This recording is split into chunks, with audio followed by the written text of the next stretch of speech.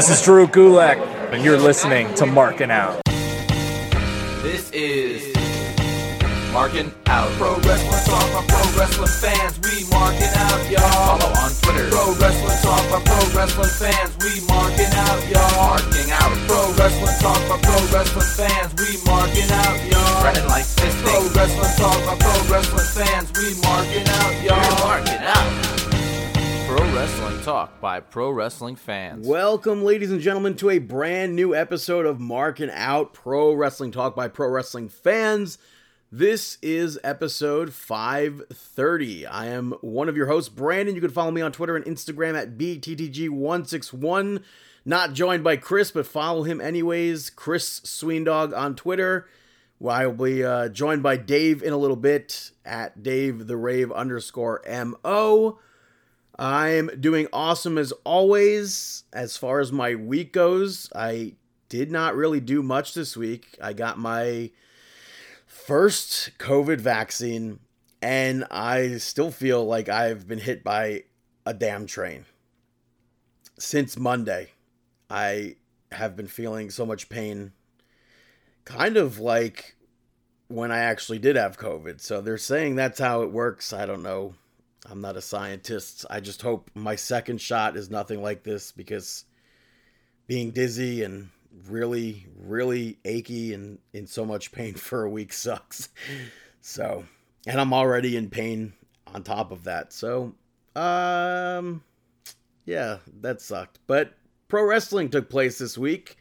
Impact, we saw the last ever episode on Tuesday for now, at least, or for the foreseeable future, at least. They're moving to Thursdays. First matchup, we saw Fire and Flava pick up a victory over Havoc and Nevaeh. I really hope we don't see this match again, and because of the outcome, I don't think we will, but I feel like it's been done too many times since July 2020. I just feel like they need more tag teams in Impact for these titles. But after the match, Nevaeh attacked Havoc. It's been building for a few weeks now with that, but she called Havoc the weak link and took her out. I don't necessarily think we'll see one of them team up with Tenille, but only time will tell. After that, we saw Deonna Purrazzo and Susan being interviewed, and then Susan got attacked by Jazz and got knocked out by a garbage pail.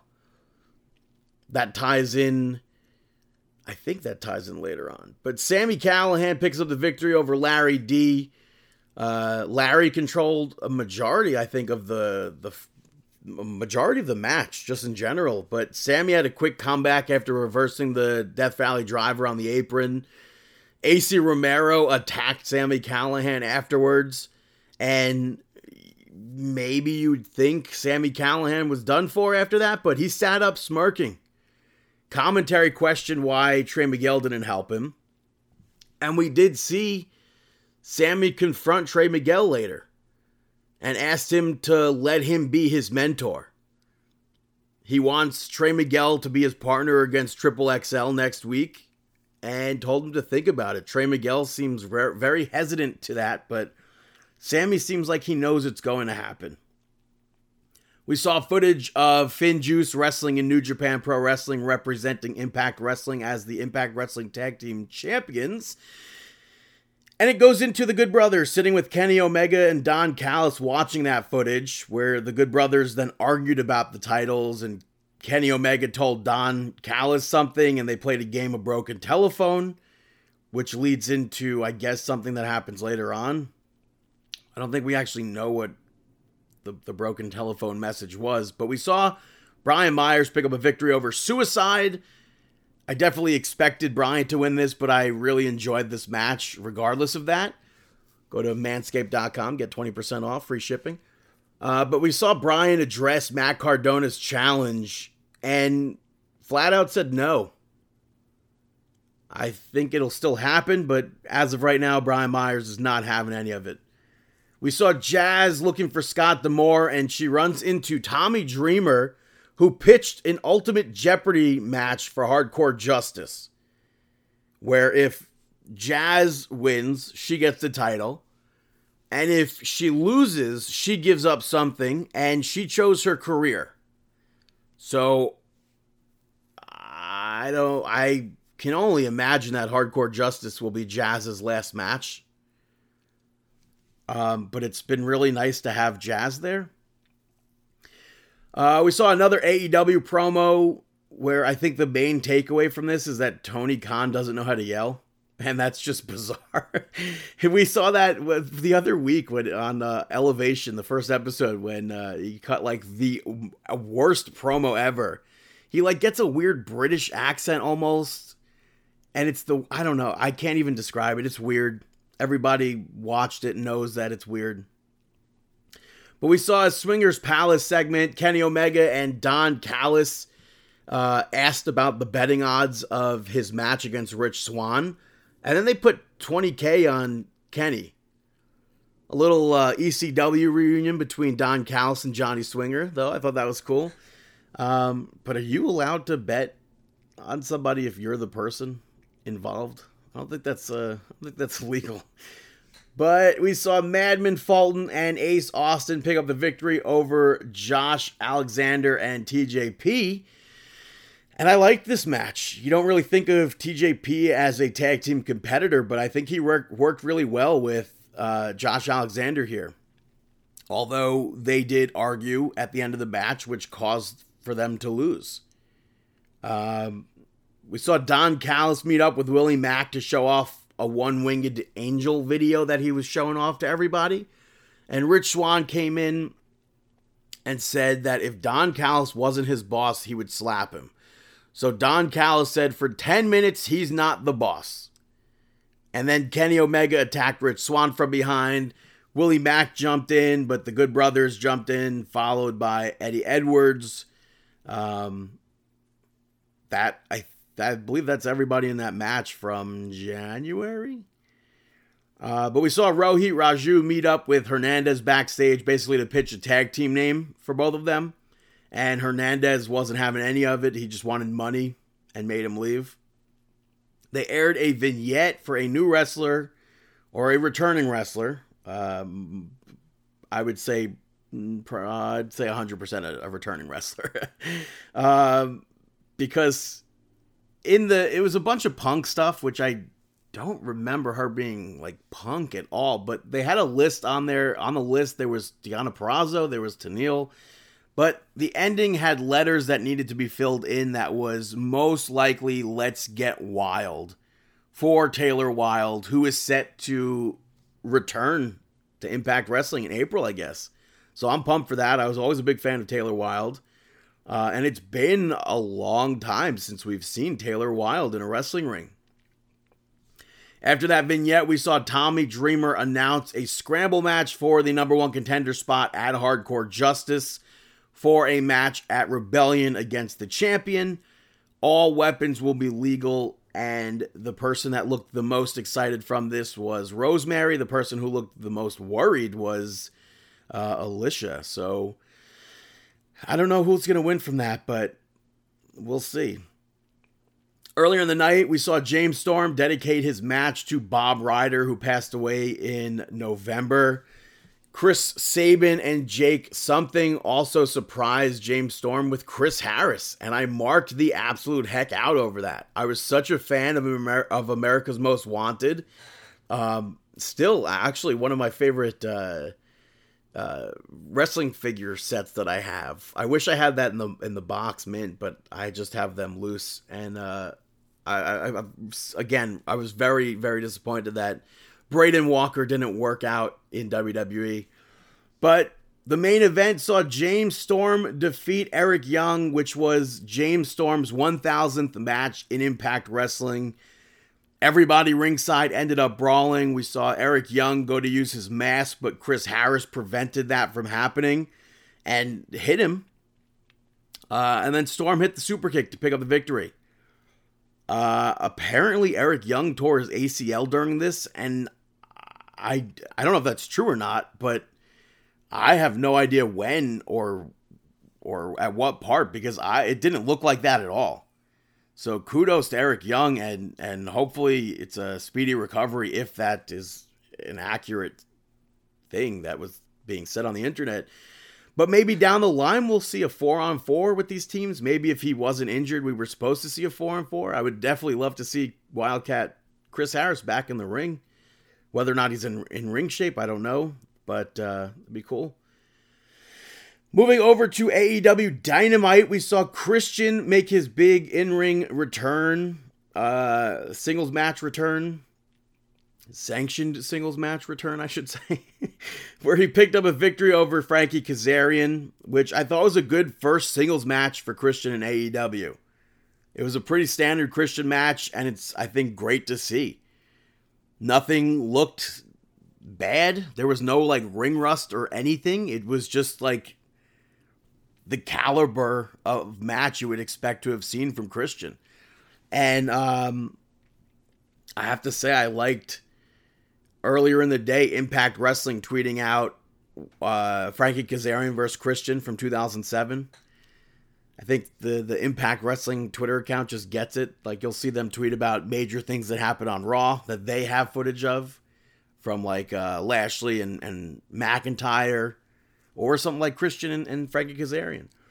We saw a black and white vignette with Darby Allin and Sting. Sting, again, absolutely not necessary to be there at all. He did not say anything from my recollection. It was just Darby Allin cutting a promo on Matt Hardy, dressed as Matt Hardy, with the main focus being that money can't buy friends and money can't buy respect.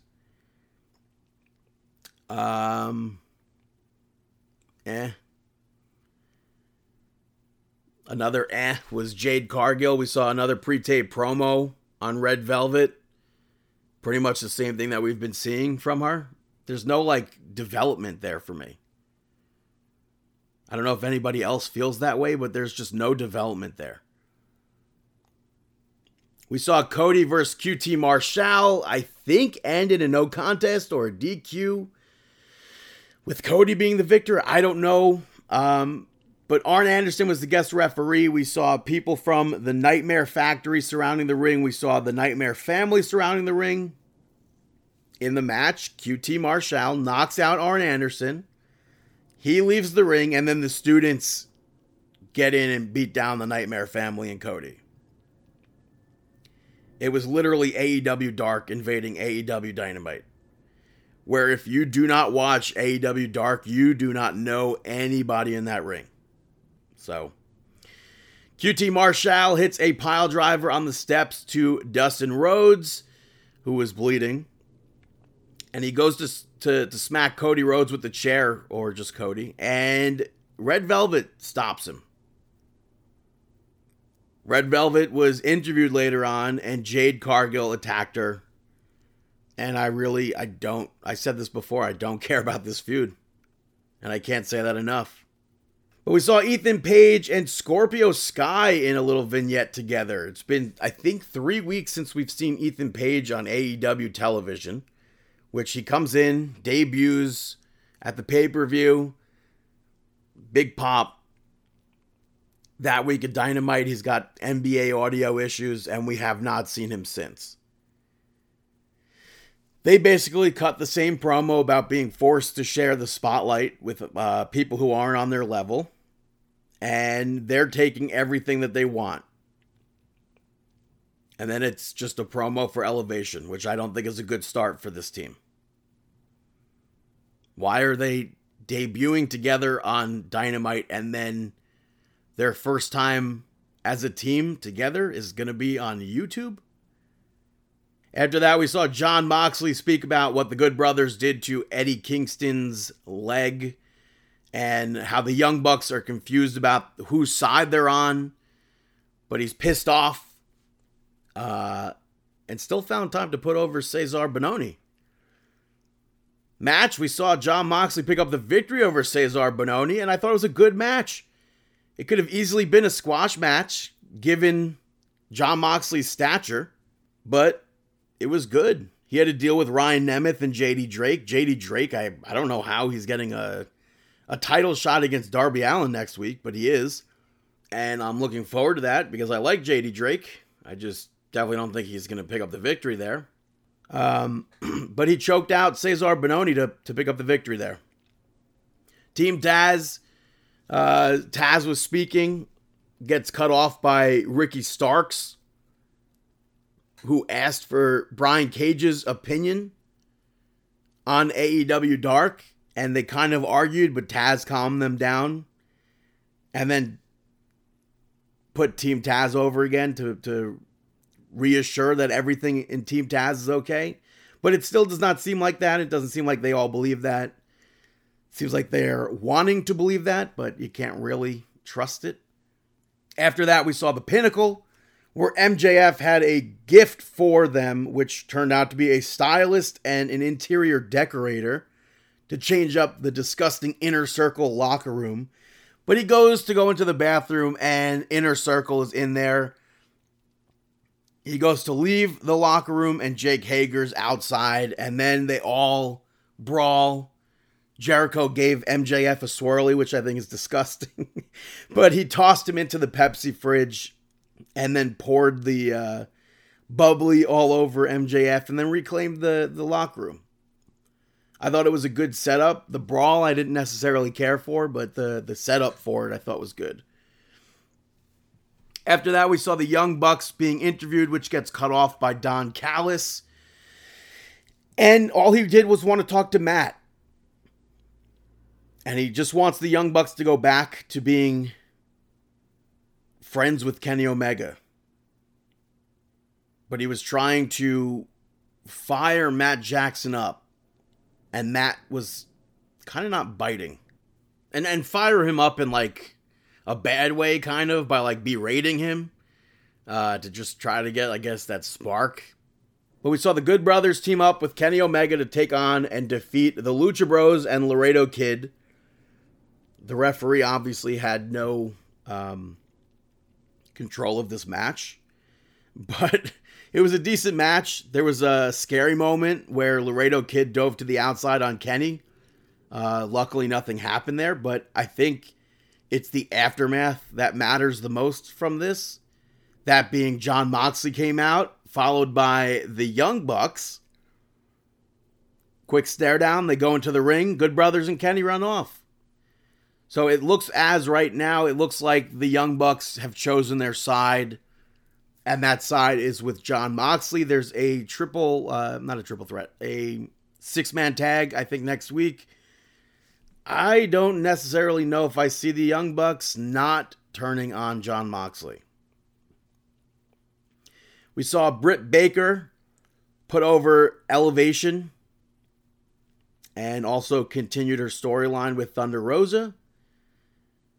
Then we saw the Bunny and Nyla Rose pick up the victory over Tai Conti and Hikaru Shida.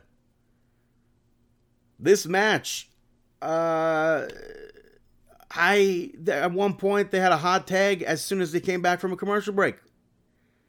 All the build-up for what happened was during a commercial break. Dark Order and Matt Hardy's stable brawled ringside.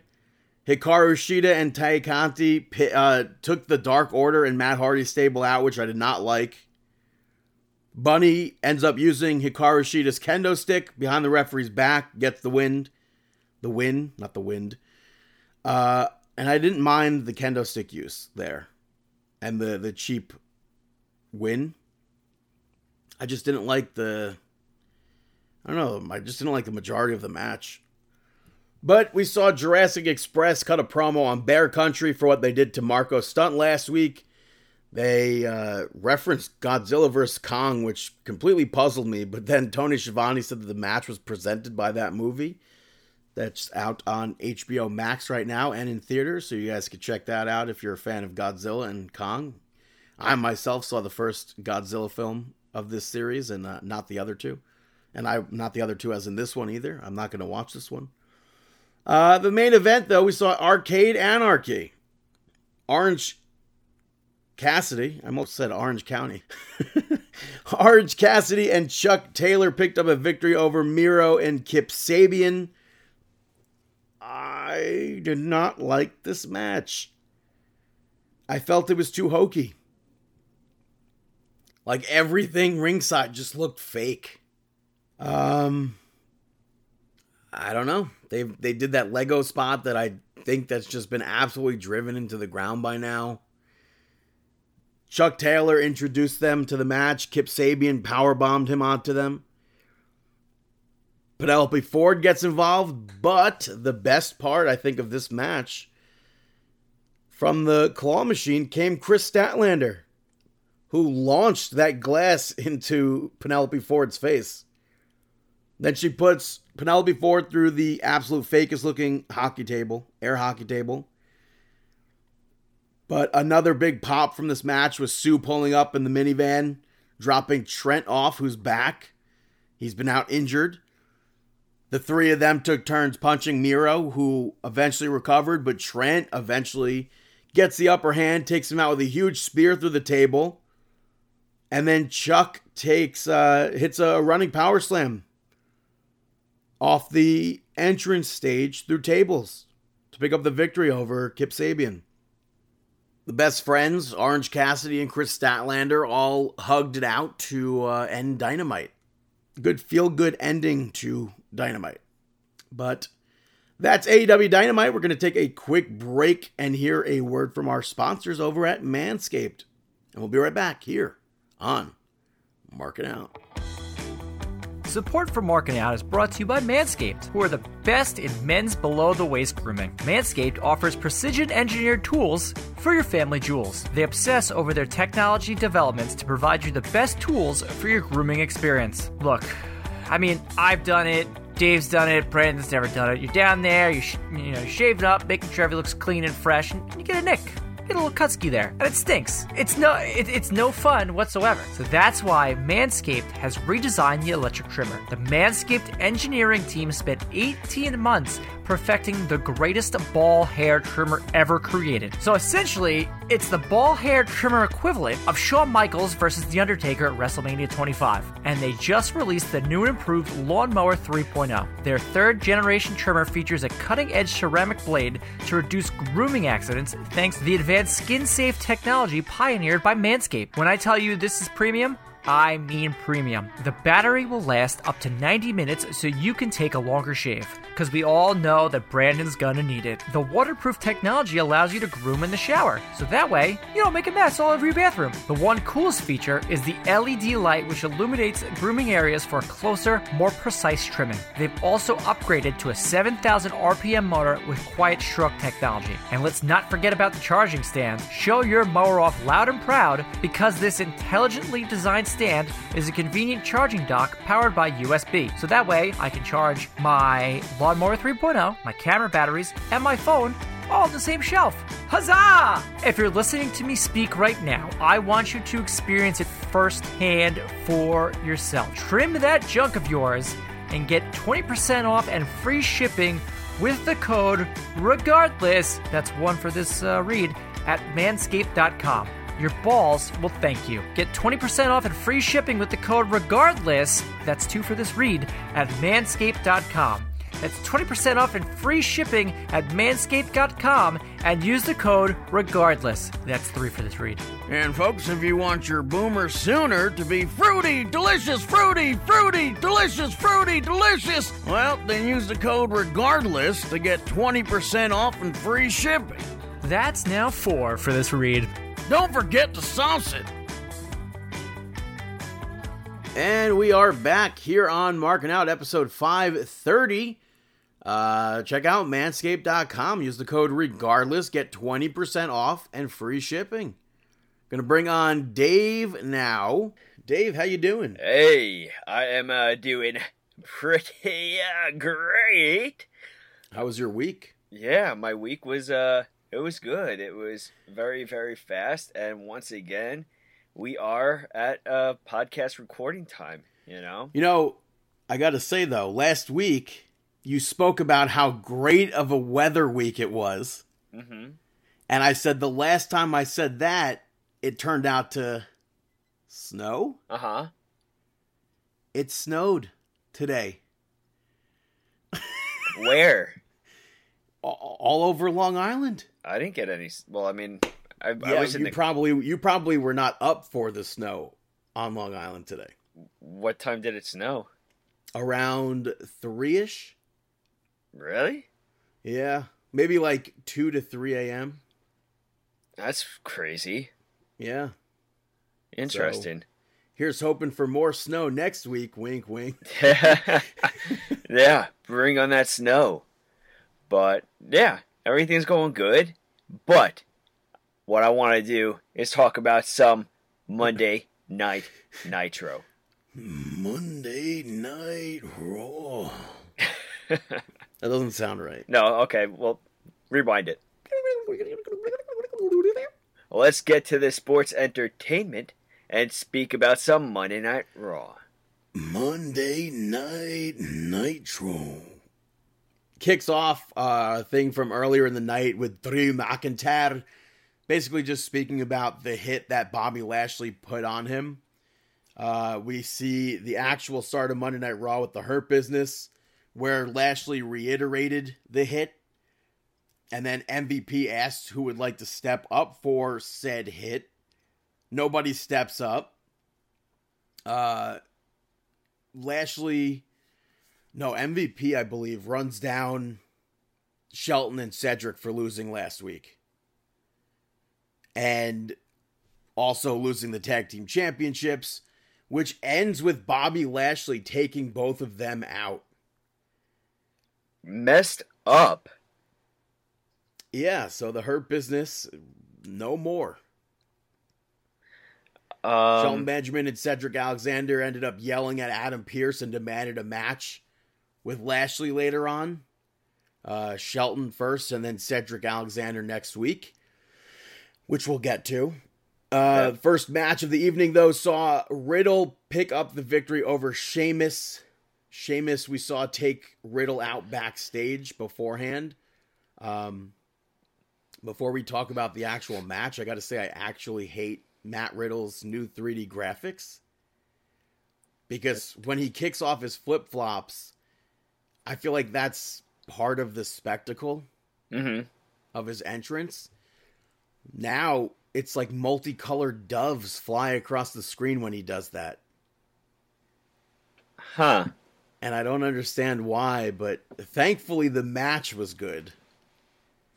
I thought it had an abrupt ending, but like Sheamus won with a random knee to the face. But Riddle attacked Sheamus afterwards, and we saw Sheamus challenge Riddle for the United States Championship at WrestleMania, which was, in fact, made a match. So Sheamus is no longer anywhere close to being in that WWE title match. Yeah, no more Drew McIntyre in his sights. No. After that, we saw Shane's expose on Braun Strowman, where he showed off Braun's 5th grade report card, which I thought was just an absolutely terrible segment. I hate it whenever they do like the anything from the past. It's been awful and cringe-worthy. It's funny though. I don't know if the grade was like a C or whatever, or a failing grade in gym. And I think it was Corey Graves or whatever was like, how do you get a whatever that was in gym class, a D+ in gym class? Is it something that you got? Not a D+. We weren't graded on letters, but one time we were sitting in the cafeteria for gym because the gym floor. Because that's the best place to do gym classes, in the cafeteria. Because it was raining out and the gym was getting re-waxed or whatever, something like that. And my gym teacher was walking around and he comes up to my table that I was sitting at. He goes, I got to tell you, you got a very low P in this class, which is like a low passing in this. It's either pass or fail, but because what am I going to do in gym class? Come on. A low P. I was good at standing in the net and doing nothing. I was good when people when we played baseball. Everyone's like, "Oh, move in, move in, move in." But I would rarely be up at bat because I'm not going to go up to bat. But when I did go up to bat, the ball would go significantly further than they thought it would. So I'm a natural athlete. I can't. Well, I mean, I think, I mean, from being a witness, I've seen your amazing big boots. I've seen your super kicks. I've seen you do an incredible leg press.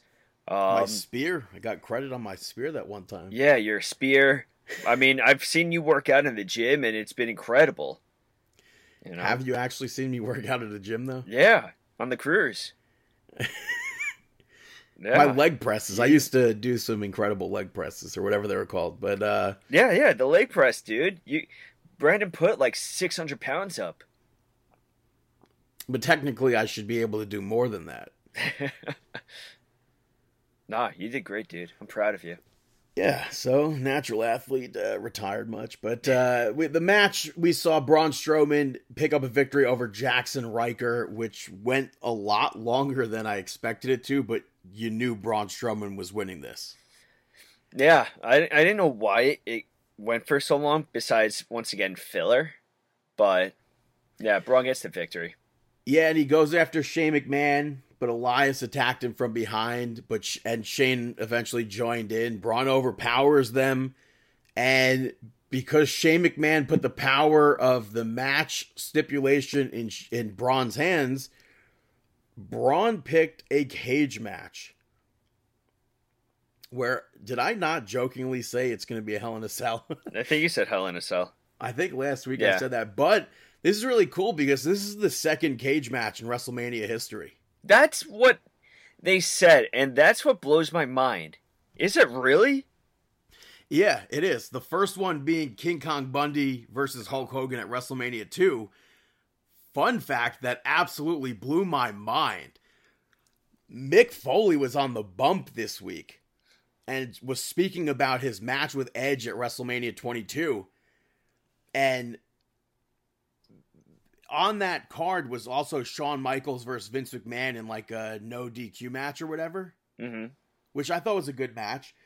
But prior to that, Edge had to fight for that match to be what it was. They were going to do a cage match between Mick Foley and Edge. And that, like, I can't even fathom that as a match, because that the match at WrestleMania 22 is like so iconic. Like, you think of that spear through the ropes onto the flaming table. Yeah. What would that match have been? I have no idea, but that like absolutely blew my mind, and I'm looking forward to this cage match. Yeah, me too. I'm more surprised that this is only the second ever steel cage match at WrestleMania. And obviously, we've had cage matches, as in Hell in a Cells, before, but yeah, but not a steel cage match, right? I guess we could assume Shane's going off the top. Yeah, and it's funny. I saw people saying, now I guess we know what Shane's jumping off of. Yeah. Maybe a shooting star press, though. Oh, man. Could be. Shooting star or moonsault. Oh, yeah, moonsault as well. Yeah. I think he's going to probably go for a moonsault off the top of there. But, yeah. After that, we saw the dirt sheet where Miz and John Morrison, Johnny Drip Drip, introduced an introduction, which I thought was funny, to the video for Hey Hey Hop Hop, reggaeton track that they have now produced. It's on Apple Music and probably Spotify and everything. But Bad Bunny, also, I liked the song. I 100% liked that song, and I will be downloading it soon. But Bad Bunny and Damian Priest came out just to put over their WrestleMania match. And Bad Bunny ended up punching Miz right in the face, and it looked really well done. I thought so too. I was surprised a little bit. Yeah, it was a good worker punch. I agree, for sure.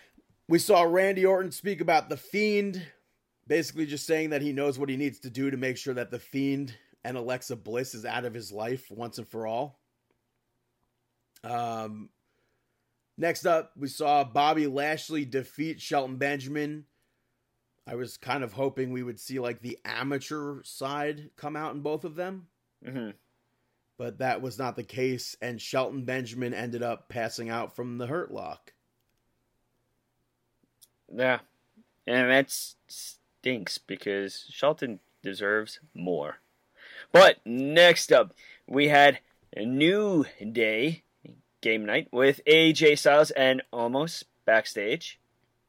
No, not even backstage. No, in the ring. Oh, yeah. Wait. Well, actually, no. There was a backstage segment. It was and then backstage and also then in the ring. Yeah. in the ring. Yeah. I was like, wait a minute. I remember actually seeing stuff backstage.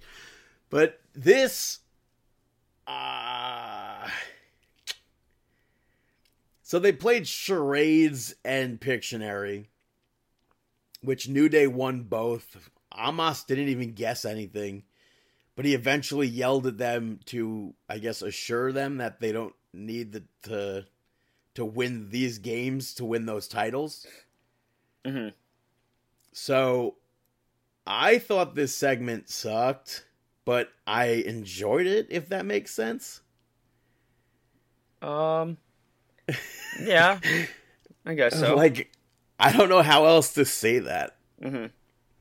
But the next match we saw was Xavier Woods defeating AJ Styles via disqualification. We saw Amos end up pulling AJ Styles away from Xavier Woods. Mm-hmm. And when Xavier Woods goes to kick Amos, Amos catches Xavier Woods and flips him. Kofi got involved, but he tossed Kofi Kingston over the barricade. And then AJ continued the attack on Xavier Woods with Amos. So, yeah. I don't necessarily know. I don't know. I kind of don't.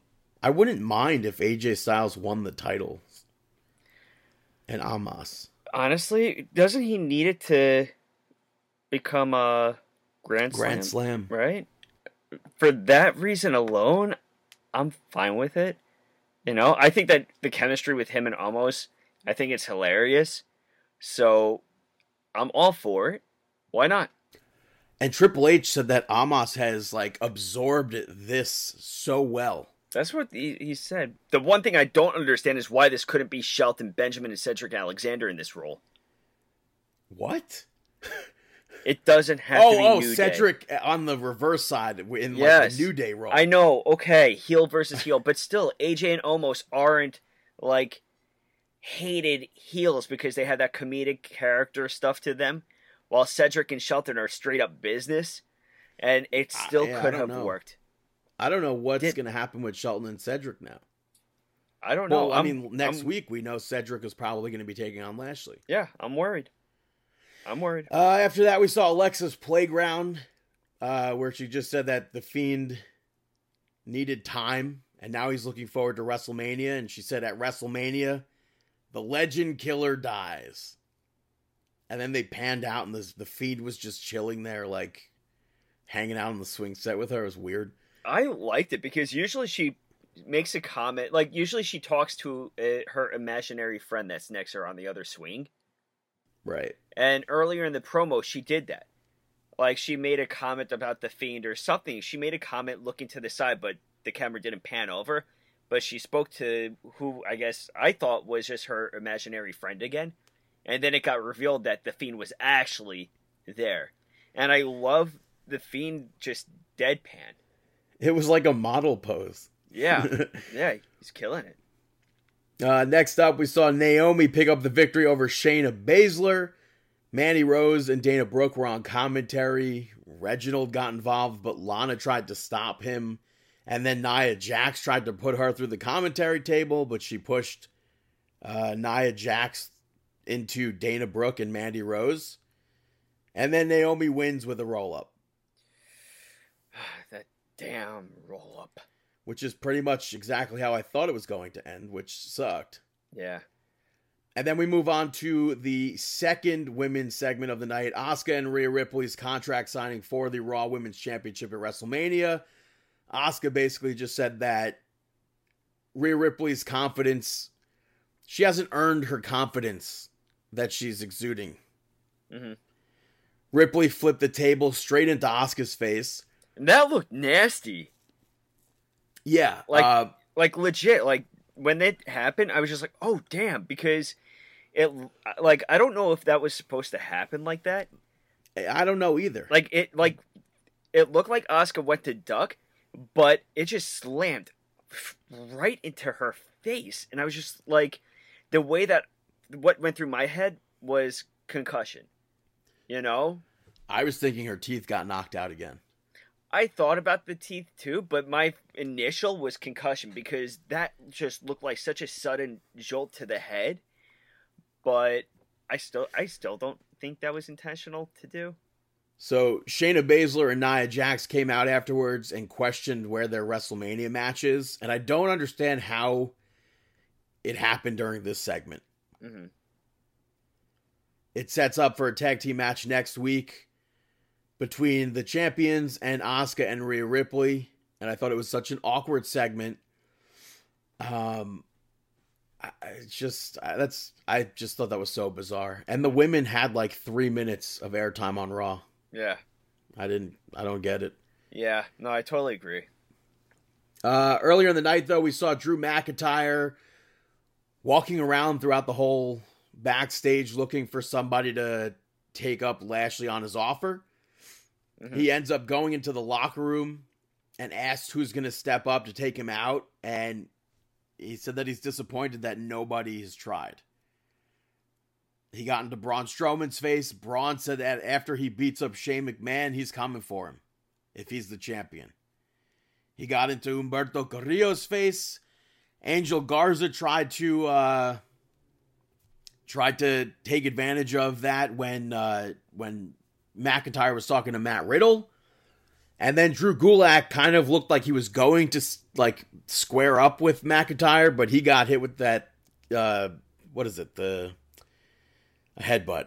I don't know what, Glasgow kiss. Oh, yeah. And then he gets into Ricochet's face, who said that it's not in his character to do something like that, and instead challenged Drew McIntyre to face him next week in a match. So that's going to happen. Who's the guy that he threw over the couch? Over the couch? Or into the couch? Was it not Angel Garza? I don't know. There was one wrestler that I legit didn't recognize. But I don't know. I think Angel Garza might have been that person. Maybe Garza or Humberto. I just didn't recognize. I like this segment. It reminded me of an old WWE video game. Mm-hmm. We saw MVP later on approach Ricochet about stepping up, and Ricochet said that it's not about Lashley's offer. It's because he doesn't know when the next time he's getting a WWE Championship opportunity. Mm-hmm. Also, I completely forgot. What's that? The Ricochet match wasn't next week. It was on Raw. Yeah, later on. McIntyre picks up the victory over Ricochet. Not a quick match. And it was an obvious outcome. What wasn't obvious, though, Mustafa Ali attacked Drew McIntyre afterwards. Mm-hmm. McIntyre challenged him to a fight. McIntyre then picks up the victory over Mustafa Ali. I liked Ali working McIntyre's leg during this, though. So they played that up during the match. He still hit the Claymore to win. Which was important because I feel like Ali needed that sort of a... some sort of like an Achilles heel to go after on McIntyre, where we can believe, oh, maybe Ali has a small chance. Yeah. You know, so that's where the leg came in. Then McIntyre called for more people. He called Lashley out. Lashley came out and said that he never really needed anybody's help. Brought up the Elimination Chamber pay-per-view. And then McIntyre said that nobody in WWE exists like Bobby Lashley, so he puts him over, but he said that Lashley's afraid of him. And then Lashley jumps him. McIntyre fights it off, and King Corbin from behind. I didn't expect Corbin. Not at all. Lashley jumped in, locked in that hurt lock on McIntyre. And the two of them ended up the end of Raw. MVP said a line. He said, "This is the Hurt Business." And then later on Twitter clarified that Baron Corbin is not in the Hurt Business. Yeah, he was just there taking up the offer. Crazy though, because rewind to 2019, for pretty much the beginning of 2019, these three men were running Raw as a team. Drew McIntyre, Bobby Lashley, and King Corbin. Really? Yeah. They even faced the Shield at Fastlane that year. I don't remember at all. So it's pretty crazy that that's like, I mean, kind of full circle. Yeah. There. Mm-hmm. Moving over to NXT, it was announced that NXT will be officially moving to Tuesdays after WrestleMania. Well, I am officially not able to watch NXT live anymore. Well, same time frame, right? Yeah. Yeah, because that's when I teach the review course. Tuesdays and well, Thursdays. You have Wednesday night. You have Wednesday night free to watch. Catch it up. I guess Wednesday nights I'm going to start watching AEW. No, you have NXT to watch. What do you mean? Yeah, but it's not going to be live. I mean, now with the NXT, I'm just going to watch the 10 to 15 minute clip on YouTube. Well, the first match of NXT, we saw Cameron Grimes pick up the victory over Roderick Strong. I was surprised by this. Before the match, though, Cameron Grimes spoke about the Undisputed Era intellectual property again. He had a Grimes the System shirt, and then also had a Grimes the System theme, which I popped for.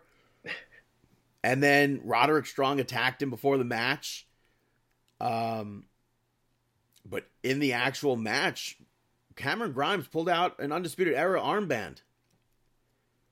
And that distracted Roderick Strong. We saw Roderick Strong get distracted earlier in the night, too. There were two fans sitting ringside. One was wearing an Undisputed shirt. One was wearing an Adam Cole shirt. Where do you think this is going to go with Roderick? Well, Cameron Grimes hits the cave-in, picks up the victory. And later on, we saw Roderick Strong walk out and say that he's done with all of this. He was supposed to be in the main event. He took himself out. I can't imagine where this is leading to. I really don't know. I mean, obviously Undisputed Era is no more. Right? Yeah. I don't know. Unless it leads to him coming to Raw or SmackDown. I have no idea. Maybe. I mean, I feel like these guys have to be brought up at some point to the main roster. I mean, it's been so long. And, I mean, we do have the Raw After Mania upcoming. Yeah, but some people don't want to be up there. That's true. I mean, I think we've heard, like, Balor say something like that.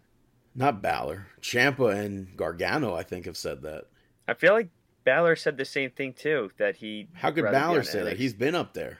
No, I think he said that he'd rather be on NXT right now in an interview. What a shame. Also, we found out Andrade said that Triple H asked him to come back to NXT. And I guess he had said no.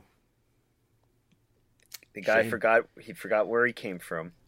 But we saw a Karrion Kross training vignette, which I think was completely different from what we've seen from his character before. Mm-hmm.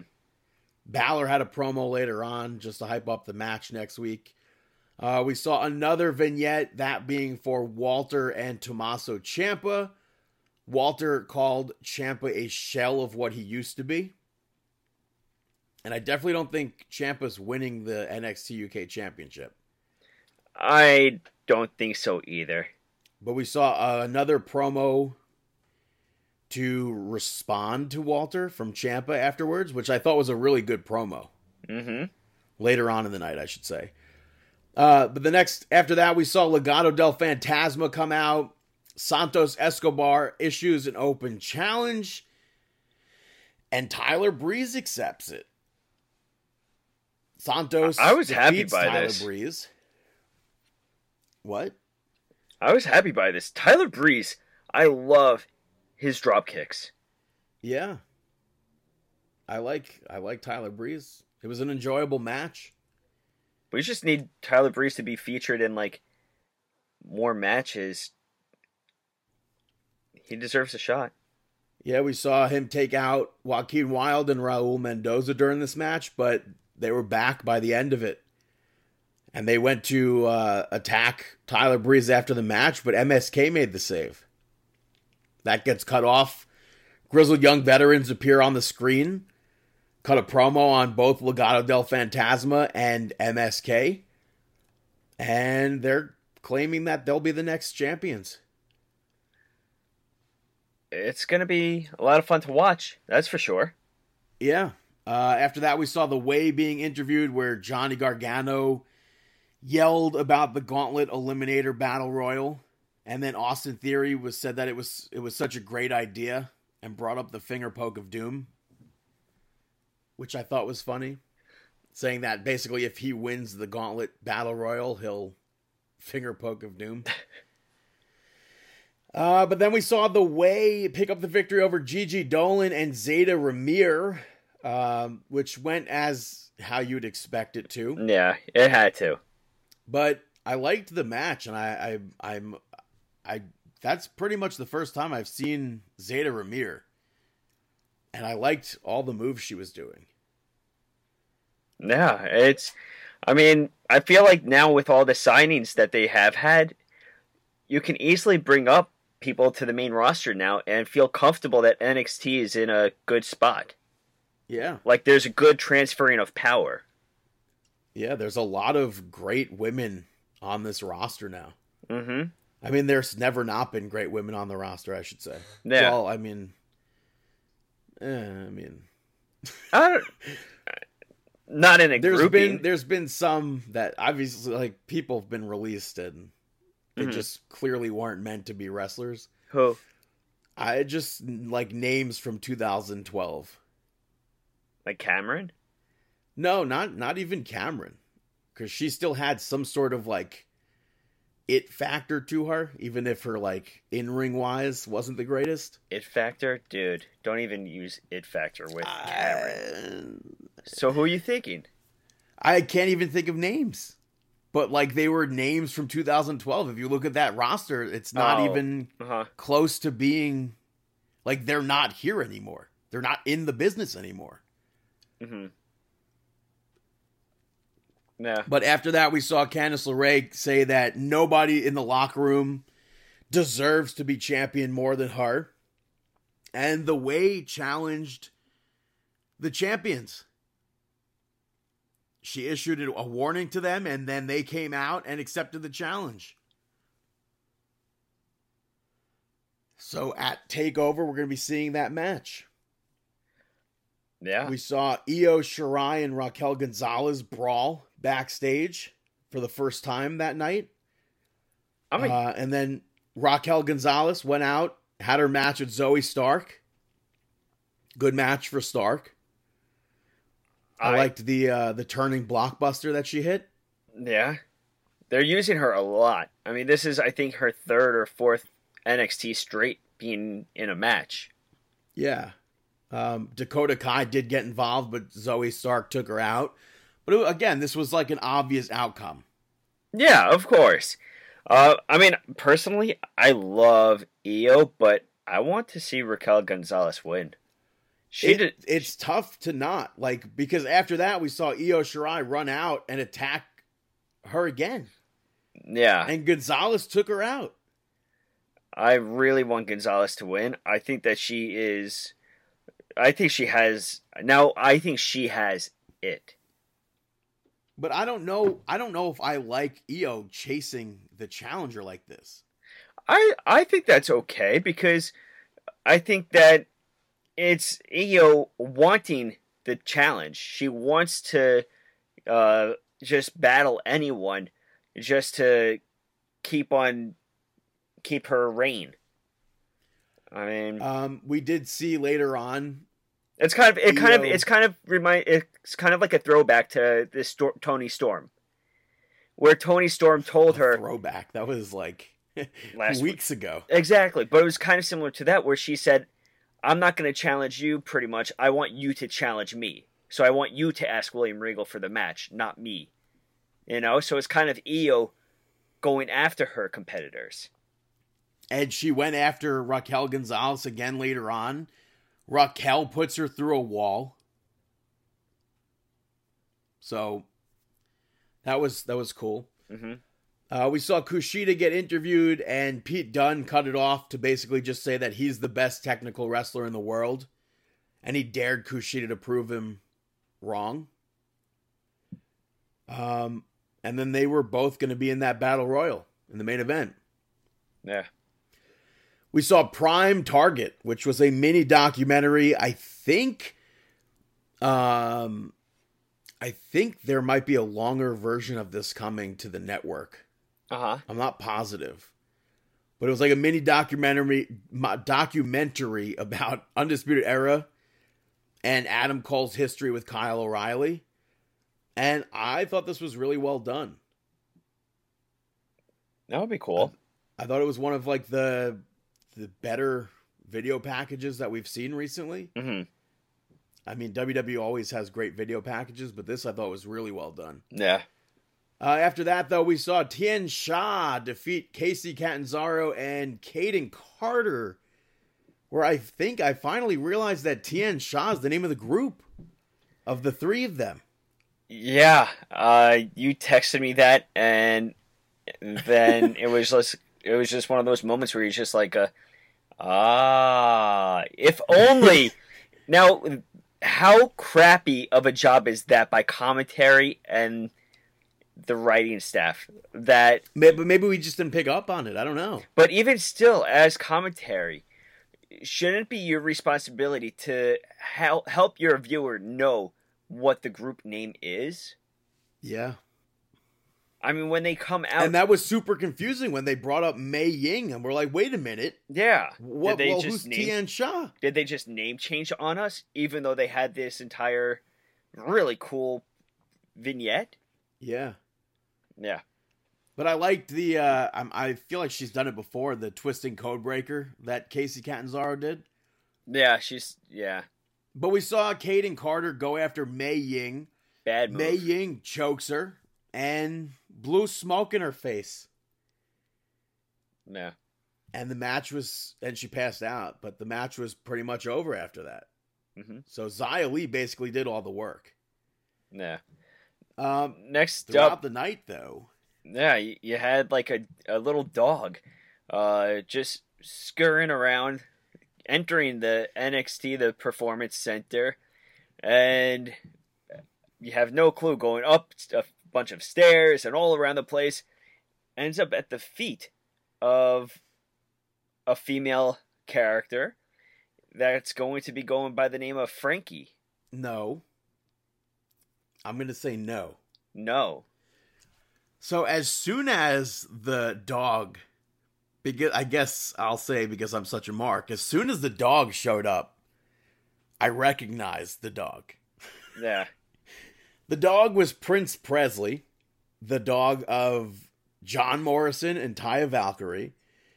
And we finally, the last vignette that we saw of the dog, or the last segment we saw, was a message saying, "See you April 13th, Frankie." April 13th is the first Tuesday NXT event. I think they gave Prince Presley a worker name.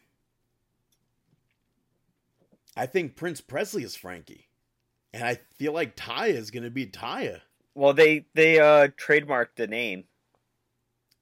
Yeah, even more so. That's why I think it's probably the worker name of the dog. No, really? I don't know. That's what I think. I think there's more name value in Taya Valkyrie. Yeah, Frankie Monet. I could be completely wrong, but I really think it was a worker name for the dog. Yeah, they trademarked Frankie Monet.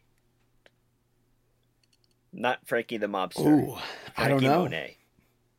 I mean, dogs have second names, last names. Huh. I don't know. That's an interesting way to go about it. I mean, the actual dog's name is Prince Presley. That's two names right there. Yeah.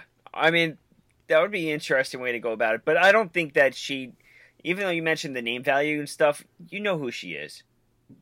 That I don't think that's going to make that much of a difference. Well, we shall find out the Tuesday after WrestleMania. Yes. Battle Royal. Isaiah Swerve Scott, Leon Ruff, Pete Dunne, Tyler Russ, Dexter Lumis, Kushida, Austin Theory, Cameron Grimes, Bronson Reed, Jake Atlas, and LA Knight. Leon Ruff went after Isaiah Swerve Scott during his entrance. We saw Malcolm Bivens get involved in this match. I think the funniest part of this was Austin Theory when he got tossed out. Both of his feet didn't touch, and he's like, oh, I know what I can do. And he kips up, thinking like, oh, that's going to get me to get back into the ring or whatever. And he kips up, he's on 2 feet, gets eliminated. Kushida and Pete Dunne eliminated themselves, basically. And I said it last week. It was hard not to see them in that final 6. The two of them. They're going to be facing off at Stand and Deliver. Yeah, they announced the match during the match. Yeah. And then the final 6 entering the Gauntlet Eliminator at TakeOver Night 1 will be Leon Ruff, Isaiah Swerve Scott in this order, Bronson Reed, Cameron Grimes, who tried to pay off Dexter Lumis and LA Knight. Dexter Lumis and then LA Knight won the match. So LA Knight has the advantage going into that Gauntlet match last. Safe to say LA Knight versus Bronson Reed comes down to? I don't know. I mean, I don't know. I mean, otherwise, think about the way that they have it set up. It could easily be one after the other, just because it seems like everybody's linked to each other. Like Leon Ruff and Strickland. And then you have Grimes and what's his face? Lumis. Yeah, and Lunis. Like they're directly run after the other. So they're all tied already. So I feel like it's going to be LA Knight picking up the victory in this. What do you think? I don't think that. I mean, we'll get to predictions. All right. But I liked on commentary, Johnny Gargano was on commentary and he talked out the lyrics to Edge's theme song and applied it to himself. I like that. And as soon as this match was over, Io Shirai came shooting down to the ring, called Raquel Gonzalez out, and it turned into a brawl with all the women of NXT. I thought they tried to break it up. And I think that's awesome, to just kick off, to end the night with that. Io came out on top. Well, I mean, we know considering that she was just thrown through a wall, I think that's important. Yeah, I think so too.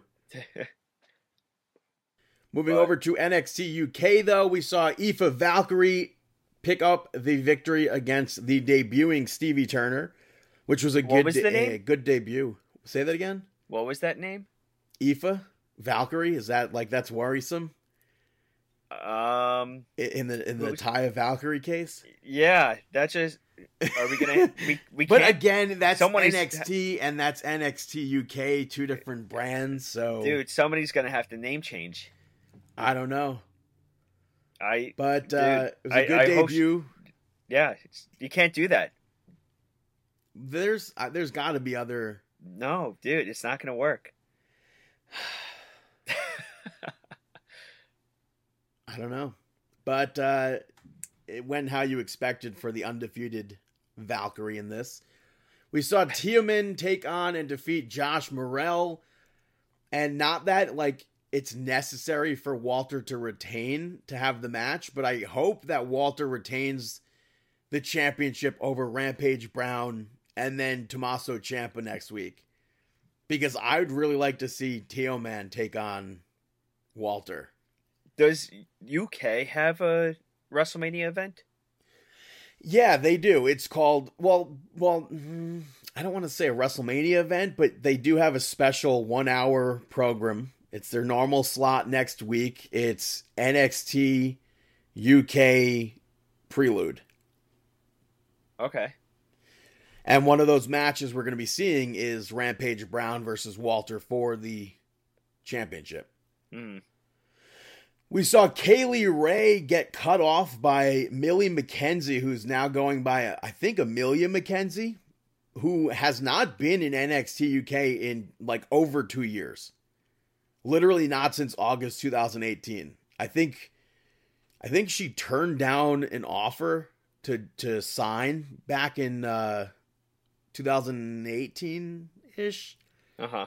But then rumors started circulating that she signed in February. And she basically kind of called out Kaylee Ray, or not called her out, but wants a title shot, I guess. But she was attacked by Isla Dawn. Mako Satomura made the save, and a tag team match for NXT Prelude was set up there. And then the main event, we saw Pretty Deadly defending the NXT UK Championships, Tag Team Championships, against Amir Jordan and Kenny Williams. They retained. But the referee gets knocked out during this, and Kenny Williams tried to get Amir to use the championship behind the referee's back, and Amir just didn't want to. So Kenny Williams takes the title and smacks Amir Jordan with it, breaking up the team basically, leaves him there to die, and he lost. Pretty Deadly picked up the victory. Aside from that women's tag team match and the NXT UK Championship match, we also have Noam Dar with Shaw Samuels taking on Tyler Bate with Trent Seven in his corner to determine the number one contender for the Heritage Cup in a match. Mm-hmm. I don't know when A-Kid will defend that, but that'll be the number one contender match. But that's NXT UK. Moving back over stateside, we will talk about NXT TakeOver Stand and Deliver. Night 1 taking place next Wednesday, April 7th. Pete Dunne versus Kushida. Oh, I'm gonna say Kushida. Unless there's gonna be like a better technical wrestler coming out. I'm gonna go with Kushida too. I feel like they keep on building him up right now. So. MSK versus Grizzled Young Veterans versus Legado del Fantasma. Triple threat for the vacant NXT Tag Team Championships. I'm going to go Grizzled Young Vets. I feel like that's who it should be. I know, it's going to probably be MSK. I'm going to say Grizzled Young Veterans. All right. Because it's like they've been so close. Exactly. So many times. Exactly. For the North American Championship number one contender slot, we have that 6-man gauntlet eliminator match. Leon Ruff, Isaiah Swerve Scott, Bronson Reed, LA Knight, Cameron Grimes, Dexter Lumis. You already picked LA Knight to win. Yeah. I'm going to say Dexter Lumis. I wish. Hello, he's been feuding with Johnny Gargano. How's it not going to be Dexter Lumis? Huh. That's true. That is very, very true. I'm gonna stick to Le Knight. For the NXT United Kingdom Championship, Walter, the longest reigning champion in the modern era of WWE right now. Over 700 days as champion. He won the title in April 2019 at NXT TakeOver New York, defending against Tommaso Ciampa. I'm sticking with Walter. I'm going Walter. Next up, you have the NXT Women's Championship on the line. Io Shirai defending against Raquel Gonzalez. I'm going Raquel Gonzalez. I'm saying Io Shirai. Nice. But I could definitely see Raquel winning. Yeah. All right, let's move on to... Yeah, Night 2. Kicking off with the Women's Tag Team Championship on the line. Ember Moon and Shotzi Blackheart defending against The Way. I'm saying Ember and Shotzi retain.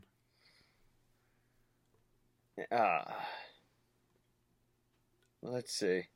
The thing is, I don't know what can happen with Moon and Shotzi. I'm gonna go with the way, which sucks because that would be the third tag team champion for the women's division within like 2 weeks. Not really 2 weeks, but within a month. Yeah, that's the first champions were crowned March 10th. Yeah, I really don't like that. And then the second champions were crowned March 10th. The same night. Yeah. I get it, and I think I've said it in the past, like when you want to get a championship known, you could have those quick things going. So I'm going to go with the way. Well, I'm going to stick with the current champions. An unsanctioned match between Adam Cole and Kyle O'Reilly. This is absolutely, I think, the hardest match to call. So I think this match is going to be up there for match of the week. Week? For the week. I am going to say that... Not just year? Just no. Straight to like just a little tiny week? Just the week. After the week, you really have to go into the details. But I think that this is going to be up there for the match of WrestleMania week. And again, I'm going to go with Kyle O'Reilly. I kind of wish they would have rented out Barclays Center. It was part of that video package. I'm going to say... Could we possibly see this not being finished? Kind of like a Gargano-Ciampa feud. I think we're going to have it finish. I'm going to say Kyle O'Reilly. Or are we going to see, what's his face, Pat McAfee help Adam Cole? I don't think so. That'd be far-fetched to me. Why is that? I mean, I don't know. They were opponents, first of all, so I don't know. And now they grew respect for each other. I don't know. I'm going for the NXT North American Championship, Johnny Gargano versus either maybe your pick LA Knight or my pick Dexter Lumis or somebody else from that match from night one. I'm going to say Dexter Lumis wins the NXT North American Championship. I'm going to say Johnny Gargano retains. Okay. In a match that I am super pumped for, to determine the undisputed NXT Cruiserweight Champion in a ladder match that was set up by Shawn Michaels, Jordan Devlin, the NXT Cruiserweight Champion, versus Santos Escobar, the interim NXT Cruiserweight Champion. Jordan Devlin won the Cruiserweight Championship back before COVID. I'm going Devlin. Oh.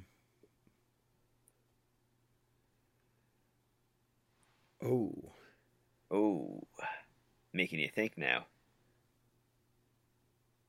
Well, I mean, so the reason I'm going with Devlin is because Santos Escobar being a heel and everything, I think he could play off of the entire losing this match aspect, and that could fuel him for another few weeks. And then he goes on to the main event. Maybe. I'm going to say Devlin. Jordan Devlin also. All right.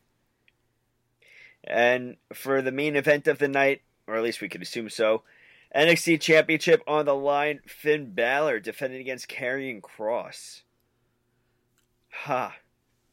I'm going to say Finn Balor.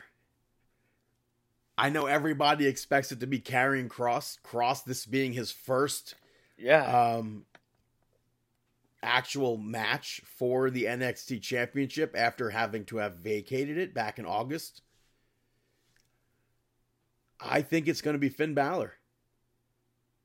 So potential match between Finn Balor and Santos Escobar for the NXT Championship.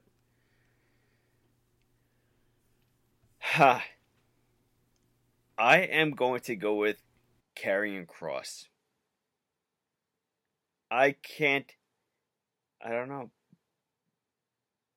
I feel like with Karrion Kross coming back after his injury and stuff like that, you can't have him.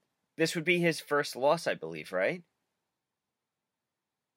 I don't think he's lost yet. I think if he loses to Finn Balor, that would be his first loss. No, because they lost the other week in that tag match. It would be his first solo singles match loss. I don't think he's lost a singles match yet. So there's like... Oh, wait, no, he Karrion lost Kross... to Keith Lee. Right? I'm not sure. Yeah, he lost to Keith Lee because Keith Lee was champion. But say Keith Lee, by the way, where the hell's Keith Lee been? But say Karrion Kross loses.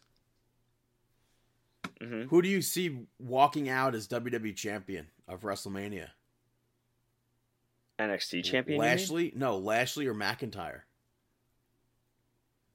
I'm going to go with Lashley. Because I think McIntyre's walking out of WrestleMania as champion. Mm-hmm. That's a very easy fix to Karrion Kross losing. And just call him up? Monday Night Raw. Fall and pray. That's true. That's very true. I did it. I told you I was going to do it. And then, boom, Kross's music hits. The non-existent crowd marks out. Mm-hmm. That's Stand and Deliver, though. Moving over to SmackDown. Edge opens up to speak about Daniel Bryan getting into his match at WrestleMania. But he said that he's not going to be hesitating the next time a concerto opportunity comes up. And they played piped-in boos during this. And I can't see, and throughout the night he was kind of heelish. We've seen him kind of acting like a heel character recently. I can't see the live crowd booing Edge. Not going to work. Do you think anybody's going to get booed at WrestleMania, or fans are just going to like go crazy, like so happy to be there? Oh, I think you're going to have boos. You still lose yourself in the aspect of pro wrestling.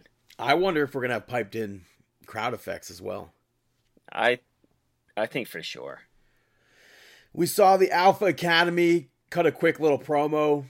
Chad Gable just spoke about unleashing this inner alpha side of Otis, and then spoke about winning the SmackDown Tag Team Championships next week on SmackDown, where they announced the SmackDown Tag Team titles will be defended in a Fatal 4-Way next week instead of WrestleMania, on a special WrestleMania edition of SmackDown, where we're also going to see an Andre the Giant Memorial Battle Royal.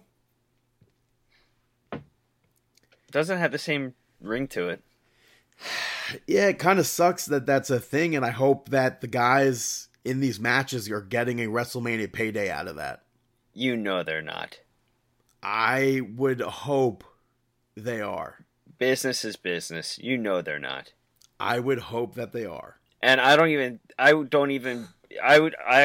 would understand if there is no WrestleMania bonuses.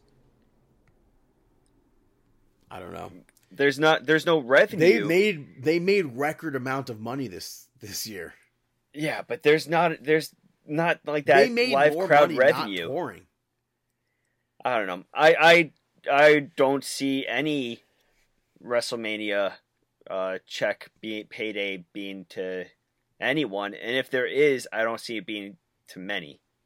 Well, in regards to the Andre the Giant Memorial Battle Royal, I don't think it'll actually happen. I believe he's still injured.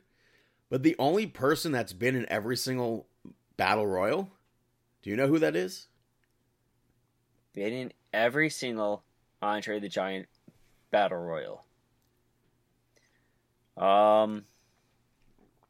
Only one person. Only one person. Well, it's not Big Show, not Baron Corbin. You mentioned that he's injured, so it has to be someone that's in injury list right now. Someone that I don't think you're going to know is even injured. Most likely not. And you're definitely not. Hold on, because I really want to try to guess it. Could I get a hint?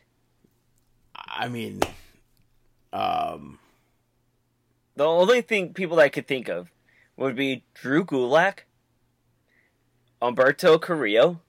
Umberto? What are you talking about? He wasn't even in the company the first time. Oh, yeah, he wasn't with the company on I don't the even first think one. Gulak was either.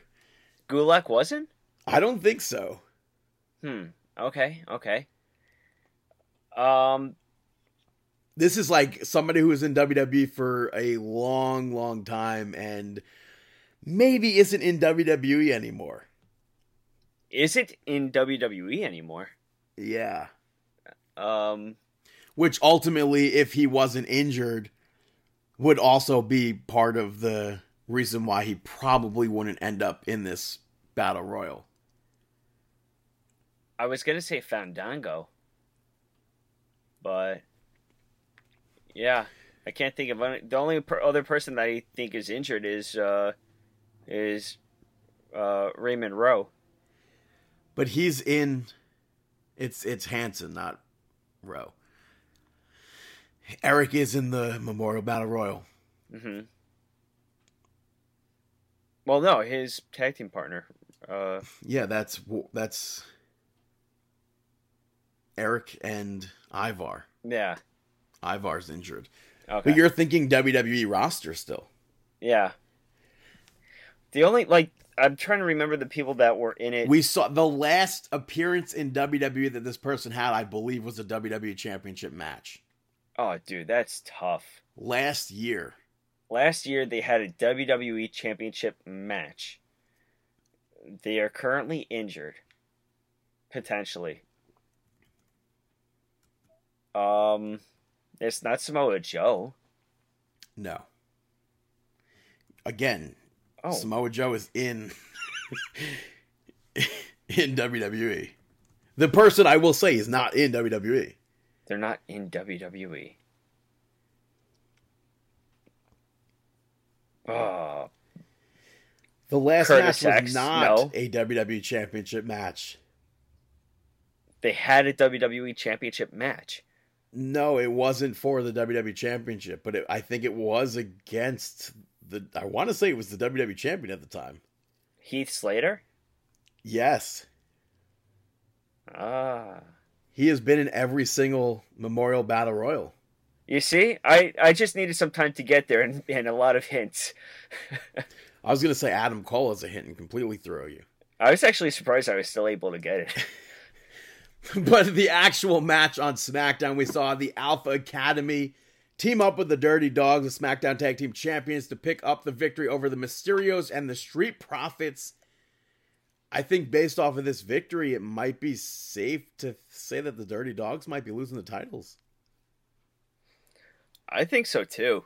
Dirty Dogs don't have anything going for them, in my opinion. But maybe it's because there is no live crowd. I feel like if there was a live crowd, there would be more for them to play off of. It also kind of sucks that, say the Mysterios win. Mm-hmm. That's like a WrestleMania moment sort of situation. Father and son. The first ever father and son team to win the tag team titles in WWE. Mm-hmm. Even though Alpha and Samu defended the tag team titles, they don't recognize Samu as a tag team champion with Alpha. Mm-hmm. So that's unfortunate, but after that we saw Seth Rollins and Cesaro in the ring with Corey Graves. Corey Graves brought up how this is Cesaro's first singles match at WrestleMania. Seth Rollins got pissed off, and when Cesaro told him to take a swing, he didn't even flinch when Rollins went to fake swing. Yeah, it's as if he knew it was going to happen. And he didn't flinch. I hope to see Cesaro pick up the victory at WrestleMania. Mm-hmm. Match after that. Son of a beep. Son of a beehive. Natalya picks up a victory over Shayna Baszler in maybe a minute.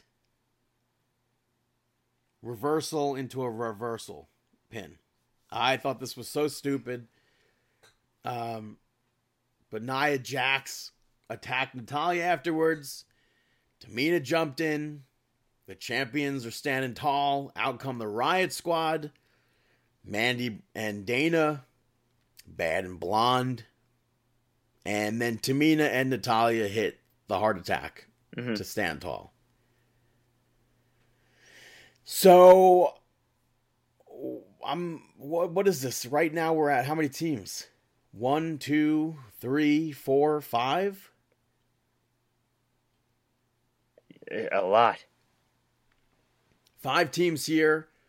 After this, we saw Carmella backstage with Billie Kay, and she took Billie Kay's resume. They were both watching this. Mm-hmm. One can only assume that we will be seeing Carmella and Billie Kay in this. Maybe we're going to see, like... So they didn't announce a women's battle royal? Would you be disappointed if we saw the tag team championships defended in a battle royal, tag team battle royal? No, I wouldn't be disappointed. So I'm thinking maybe that will happen, something like that, and we'll see a surprise team, and that surprise team might be the ones to pick up the championships. Mm-hmm. Surprise team as in 2 people currently not booked. One being Bayley, and the other being Charlotte. I don't like it. No. No. I don't know. They have history. No. Horsewomen ride together. I wouldn't like it. I don't know. I wouldn't mind them being champions as long as, like, good comes from it, I guess. Mm-hmm. Not like that Asuka run. I don't want single feuds out of a tag team championship run. Mm-hmm. But then we had the Sami Zayn and Logan Paul segment where they played the trailer for Sami's documentary. Logan Paul basically said that Kevin Owens said that Sami's gone crazy. And then Kevin Owens came from behind with a stunner. And then pushed Logan Paul out of the way. What I would love with this is that there's actually a legit documentary. Well, I think there's going to be. I feel like there would be. That they, like, I was going to say it before where you mentioned how they had that mini doc on... Prime Target. Yeah, Prime Target. I was going to mention it back then, but I could definitely see them doing this with the Sami Zayn, and I could see it actually blowing up.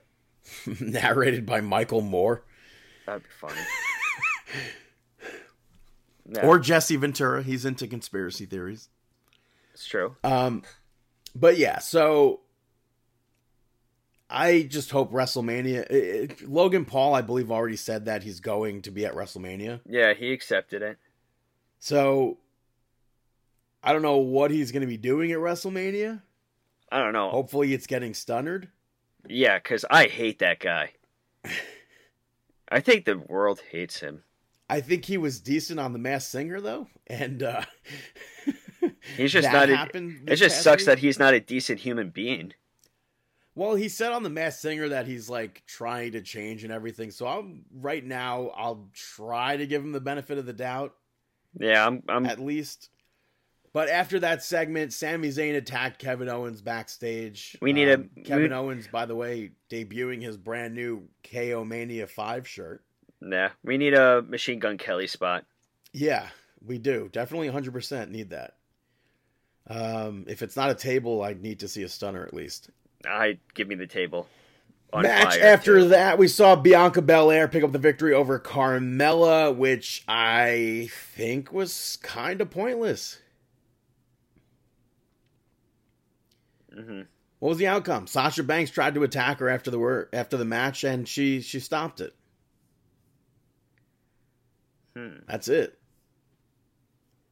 Yeah. We saw King Corbin cut a promo on Drew McIntyre and Bobby Lashley. King Corbin has a match against McIntyre on Monday.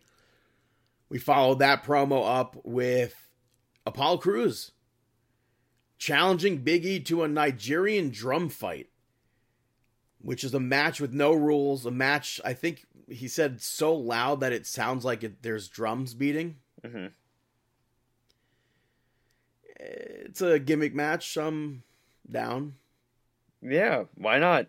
Let's see what happens. I don't expect there to be actual drumming ringside. Imagine. I hope there's not. Yeah. Like, who is it, Sting? Come on. Maybe. No? His WrestleMania 31 entrance randomly had drums for some reason. You never know. But the main event of SmackDown saw Daniel Bryan pick up the victory over Jey Uso in a street fight. Edge was on commentary. They had the hold harmless agreement gimmick going on here, which we just saw last month in Impact Wrestling between Eddie Edwards and Brian Myers. But it's also something we've seen in WWE before. Roman Reigns came out to sit and watch this match, but Daniel Bryan ends up beating the ever-loving heck out of Jey Uso's arm with a chain, and then locked him in the yes lock to end the match. Okay. I was going to say, I don't think it was as street fighty as we've seen in the past, but I liked that ending a lot to the match. So, I like the ending, but it could have been better. Now, let me explain why. It could have been better because I think they've been teasing this entire aspect of Roman Reigns never tapping. Daniel Bryan being pretty much the submission artist. I wanted to see him lift up his hand as if he was going to tap, just like they did last time. You're moving on to the aftermath. Oh, yeah. I jumped a little bit. We saw Daniel Bryan attack Edge a lot, and then he went after Roman Reigns. Reigns throws that chair at him. He ducks it, though, locks him in the yes lock. And I thought that ending was also really good. Mm-hmm. But yeah, I agree with you. That would have been impactful. Exactly. It would have been impactful. He doesn't have to tap, but if he was lifting up his hand, and then that's when Adam Pearce taps him to get him off him, or he lifts up his hand and then copyright. That's it. You know, something like that, I think would have been more impactful. So, Hall of Fame wise, WrestleMania, it's now been confirmed that Rob Van Dam will be inducted to the WWE Hall of Fame this year. He's joining a former tag team champion partner of him, that being Kane, and the only other former WWE tag team champions to be inducted in the same class, but as single inductees. Do you know? I don't think you're going to know. One's been on the show before. Kind of. X-Pac and Razor Ramon? X-Pac and Razor Ramon? No. Yeah, weren't they tag champs? Yeah, but they weren't inducted in the same class. Well, they were NWO. NWO was 2020. DX was 2019. I'm going to say you're not going to get it. We'll go with I'm not going to get it. I already spent like 5 minutes trying to think of Heath Slater. 2005, Iron Sheik and Nikolai Volkov. Yeah, I was not going to go to that. And then you have legacy inductees that were tag team champions, also inducted, I guess, as single competitors, technically. Just not WWE tag team champions. They had Lou Thez and Sailor Art Thomas, the WWA International Television Tag Team Champions. And then Bearcat Wright and Luther Lindsay were the NWA Hawaii Tag Team Champions. Mm-hmm. I think that's pretty cool that as far as WWE Tag Team Champions going and them being inducted as single inductees in the same class, it's cool that it's only been 2 actual tag teams. Yeah. William Shatner was announced as the Celebrity Wing inductee to the WWE Hall of Fame class of 2020. A lot of people reporting that as 2021, but it's the class of 2020. We've seen William Shatner pop up on WWE television, I believe, since 1995, where he monkey flipped Jerry Lawler in King's Court. I don't remember it. Yeah, he was on King's Court, and he was pro Bret Hart, and then he also managed Bret Hart the week after and tossed the roadie out of the ring. The roadie match, Bret versus Jeff Jarrett. But we also saw Roadie. On the side note, I don't know if we mentioned it, but he had a heart attack, right? Yeah, he's recovering, thankfully. Road Dogg. Thank goodness. But William Shatner also inducted Jerry Lawler to the Hall of Fame. And he was a guest host of Monday Night Raw in 2010. And he was the narrator to WWE Breaking Ground on the network. It's also been rumored, but pretty much confirmed, that Titus O'Neil will be getting the Warrior Award for 2020. He deserves every award. Yeah, we said last week he's so super charitable, especially in that Tampa area. And it makes sense. Like, he was seen in the class of 2020 picture, which means that he was probably meant to be inducted last year, especially because last year was going to be in Tampa. Mm-hmm. So I'm super happy for Titus O'Neil. And then they aired a Hall of Fame commercial during SmackDown. Someone that was just like glanced over, was not announced as an inductee or anything. Ozzy Osbourne was included in that video package. I think it's safe to say that Ozzy Osbourne's going to be the Hall of Fame celebrity wing class of 2021. We first saw him manage the British Bulldogs alongside Captain Lou Albano at WrestleMania 2 against the Dream Team. Mm-hmm. He performed a pay-per-view theme song on SmackDown in 2007. We saw him and Sharon guest host Monday Night Raw. And, not super related to Ozzy Osbourne, but it is, obviously, because it's Black Sabbath. War Pigs was the theme song for NXT TakeOver War Games 2020. Yeah. So that's pretty cool. That's a good catch. It's very possible. We don't know if, very possible. He was the only, non-inductee that was, or non-announced person that was in that commercial. Mm-hmm. So I think it's, pretty safe to say that Ozzy Osbourne's getting inducted. Yeah. I think that's a good bet. I don't know if there's going to be legacy inductees. That wasn't announced or anything. But this Hall of Fame, it starts at 8 p.m. on Peacock on Tuesday. And the Bella Twins announced that the inductees get 2 to 3 minutes to speak. Mm-hmm. It's their program. Why is it not as long as possible? Yeah. There's no time limit. It's not on TV. It's their program. Mm-hmm. Imagine saying Stone Cold and Undertaker can't go 2 hours. Well, come on now. I don't understand. I don't get it. I don't understand why they're being so... no, I don't understand. It's not on television. Mm-hmm. Let the wrestlers have their long speeches. This is their moment. Mm-hmm. But those are the Hall of Fame talks right now. Hey, Brandon. Got any shout-outs? This is Terran Chic, and you listen to the Brandon shout-outs. Superstore gets the first shout-out.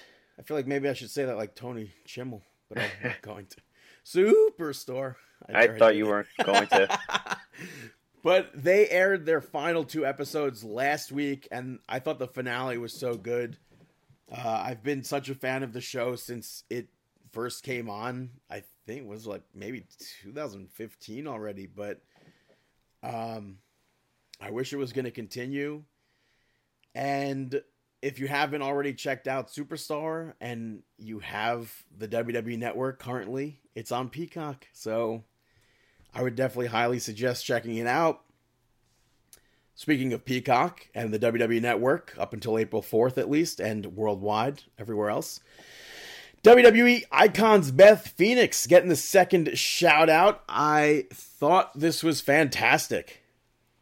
I wish it was a little bit longer, but it was cool to see like behind the scenes footage from the Royal Rumble when she got her head busted open. What did you like about this? What did I? Yeah. Did you watch it? No. I just thought it was good. Like it's. I mean, we saw the Yokozuna one.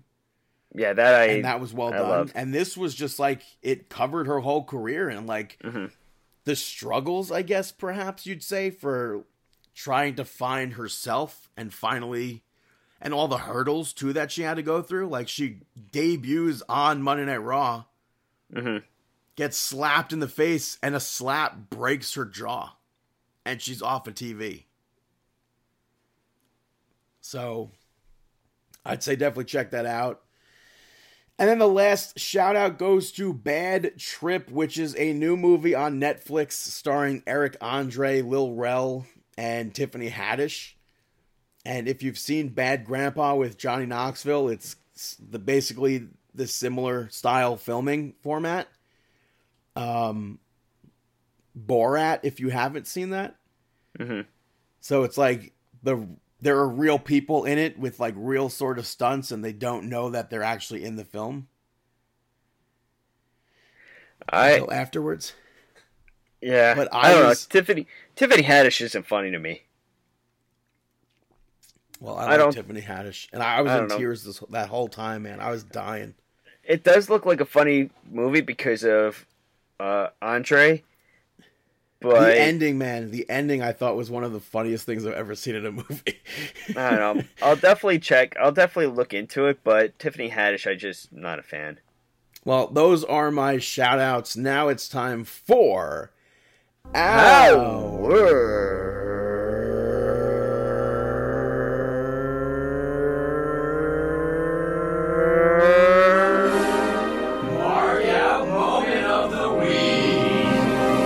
That is right, our Mark Out moment of the week.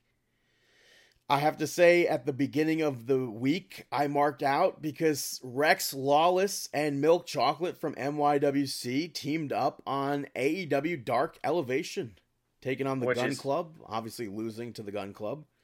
But still, and then Milk Chocolate also lost on AEW Dark to the Butcher and the Blade. But which is awesome because these are guys that we've been following forever. Yeah, and I'm happy. Hopefully they get signed out of this. I'm a fan of all three of them. Milk Chocolate is a tag team that we've said for years, like, how the heck are they not signed? We said the same thing with Rex Lawless. Yeah. So hopefully something comes from that. I mentioned it earlier on the show. Impact Wrestling this past week, Chris Harris being on there, I just marked absolutely heck out for that. Chris Harris? Yeah, they had, James Storm had his 1000th match in Impact against Eric Young, and they had, Eric Young has Violent by Design by his side, and James Storm had Jake Something and Chris Sabin, and then they surprised him with Wildcat, and I was like, hell yeah, sign me up. Yeah, that's pretty cool. That. Well, something that I marked out for was... Hold on. Do you have two markouts or one? Just one. So, Ember Moon also, by the way, was on Hell's Kitchen this week, so I popped for that. I almost went there. Almost. What's the story behind that? Not really a story. I mean... You were in Vegas. Yeah, we were walking around, and ended up walking by the Hell's Kitchen. And I saw it and everything. I was going to go inside with everyone, but we just... I can't imagine it being a cheap place. I can't either. Definitely. But I'd love to know how everything works in there when they're not filming. Yeah, we didn't go inside or anything like that. I just saw the big sign, the big like HK outside. Yeah. But yeah, that was it. I think the biggest mark out moment of the week is WWE Network related, Peacock related. Yeah, big bombshell today. On April 1st, WWE Network puts out a teaser for what seemed like something that probably wasn't going to be happening and just said tomorrow on the tweet. It was a Stone Cold Skull with a 24-hour countdown clock, which was very similar basically identical to the Millennium Countdown clock that we saw in 1999. Fast forward 24 hours, and it was announced that on WrestleMania Sunday, the next guest for the Broken Skull Sessions is Chris Jericho. Boom. Stone Cold does his show with The Undertaker. Chris Jericho sends him a text message. Hey man, that was great. I'd love to do the show. They get to chatting back and forth. Steve Austin text messages Vince McMahon. Brother, I'd like to have Chris Jericho on. Vince says okay, and Steve's like, are you sure it's okay to have Chris Jericho on? And he gives him the okay. Tony Khan obviously also gave the okay, and I believe Stone Cold made it sound like they're going to be talking about AEW on that as well. I think that is just awesome. Prior to this, Chris Jericho's last appearance in WWE, I believe, was the Greatest Royal Rumble in April 2018. They did have older footage of him. Well, newer footage, I guess, that we haven't seen before of him in the Last Ride docuseries. Mm-hmm. But yeah, AEW retweeted this. I mean, even AEW was tagged in some of the tweets too. Not for WWE Network's, not WWE's side, they weren't. Uh-huh. And let's Only not forget that yesterday was also April Fool's Day. Right, but it said tomorrow. Exactly, but it could have still been an April Fool's Day teaser. That very, very much so, yes. Especially with the relation of AEW and I mean, right now, I'm the only reason I said it is because I pulled up. Everyone's been worked. Well, that's the thing. I pulled up the tweet because I didn't see it, and I'm scrolling through it, and everybody's saying April Fool's joke, April Fool's joke. Chris, this is not Jericho, and stuff like that. AEW also, by the way, tweeted about Edge today because Christian did an interview about how he and Edge watched his match on Dynamite together. And AEW posted about that. Yeah. There is no forbidden door. It doesn't exist. That's no longer a thing. Everyone's in cahoots. We've all been worked. Well, I mean, I don't know if me and you've been worked. I mean, I feel like this entire everyone builds up this big feud again. AEW versus WWE. And they work. Even when Big Show signed to AEW, Big Show said Vince McMahon congratulated him. Exactly, and I said on the show that there's no way Big Show would go there without Vince's consent because they view Vince as such a highlight. This is someone that Vince and Big Show, they had that brotherly, that father role where they would even play pranks on each other. You know, There was no way that nothing happened without Vince's consent. And hey, I think that the fans worked the fans. The fans screwed the fans. Yeah, I mean... And then it's like, everyone's like, oh, NXT sucks, they're moving to Tuesdays because they can't hang with us. And it's like, meanwhile, brother, you're not cutting the ratings either, but... Exactly. Combined, you're not cutting Monday Night Raw ratings even. Yeah, or is it to separate the two products? I don't know, but... It should be interesting to see Chris Jericho on Stone Cold's show, and I'm looking forward to that. I know a lot of people are looking forward to that. The question is, will AEW be brought up on WWE? Yes, I think Stone Cold said that they will cover everything. Now that's going to be... That'll be this, I think, the second time AEW was mentioned on a WWE program, third time AEW was mentioned altogether. Mm-hmm.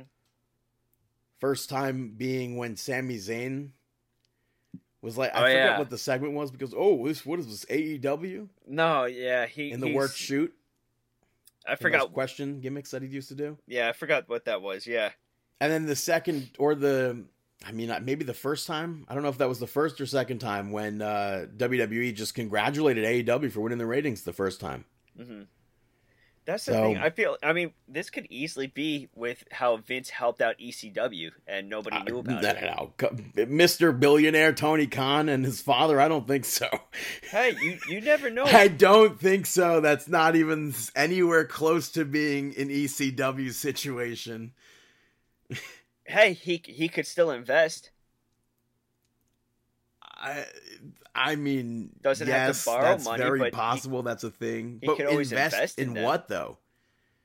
What would he get? They're not a publicly traded company. What does he get? Ad revenue from them? From TNT? No, hey, I'm gonna give you this amount of money. I'll give you Christian. You give me pay me back over this amount of time, and just pay me interest. I don't think that's a thing, but yeah, that's how people. No, I'm saying I don't think that's actually a thing with WWE and AEW. Hey, you never know, but it is awesome to see that there is no forbidden door, and that Chris Jericho, I tweeted, breaks down the forbidden walls. Yeah, I mean, and I hope this ends this entire NXT versus AEW thing. It won't.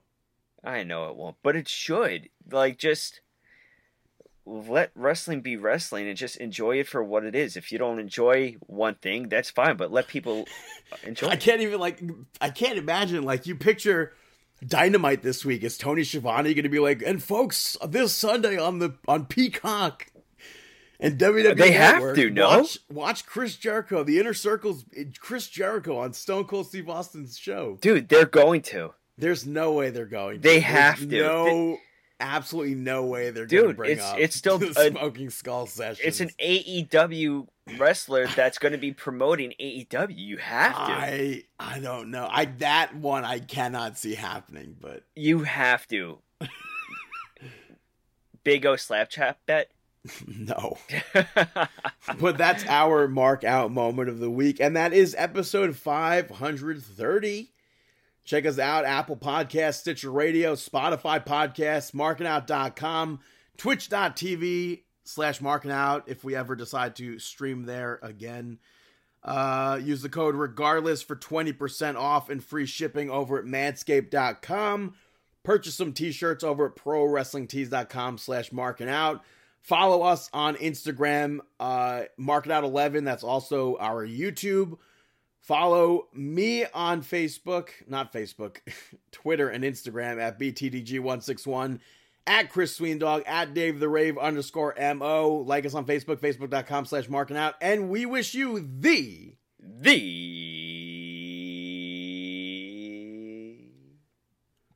best of luck in your future endeavors.